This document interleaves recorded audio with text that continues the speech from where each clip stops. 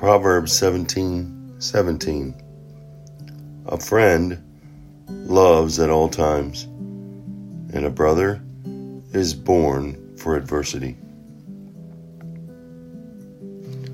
What kind of friend are you? There's a vast difference between knowing someone well and being a true friend. The greatest evidence, the best evidence that you can have of genuine friendship is loyalty. Loving at all times, in all situations, never ending, overextending love. Being available to help in times of distress or personal struggles. There are a lot of people out there that are fair-weathered friends. They stick around when the friendship helps them. They stick around when the friendship is benefiting them. And leave when they're not getting anything out of the relationship. Think of your friends and assess your loyalty to them. Be the kind of true friend the Bible encourages. 1 Corinthians 13:7. It's always protects.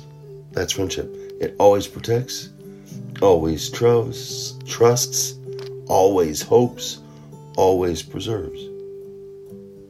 That's love. Always. That word always.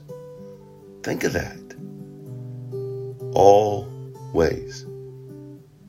Never ending, in all situations. That's what a friend and a brother, a true friend, a brother does. It takes us to the point of unconditional, sacrificial love. The more we become like Christ, the more love we will show to others. We'll be that friend, we'll be that brother who comes to the rescue, who extends a hand, who's always there. What kind of friend are you? What kind of friends do you keep?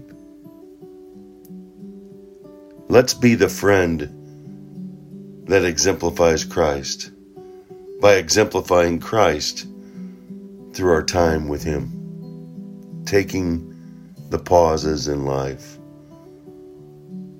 the physical pause of just resting in Him, the spiritual pause and knowing that He is God, and extend that to those around you. He did it.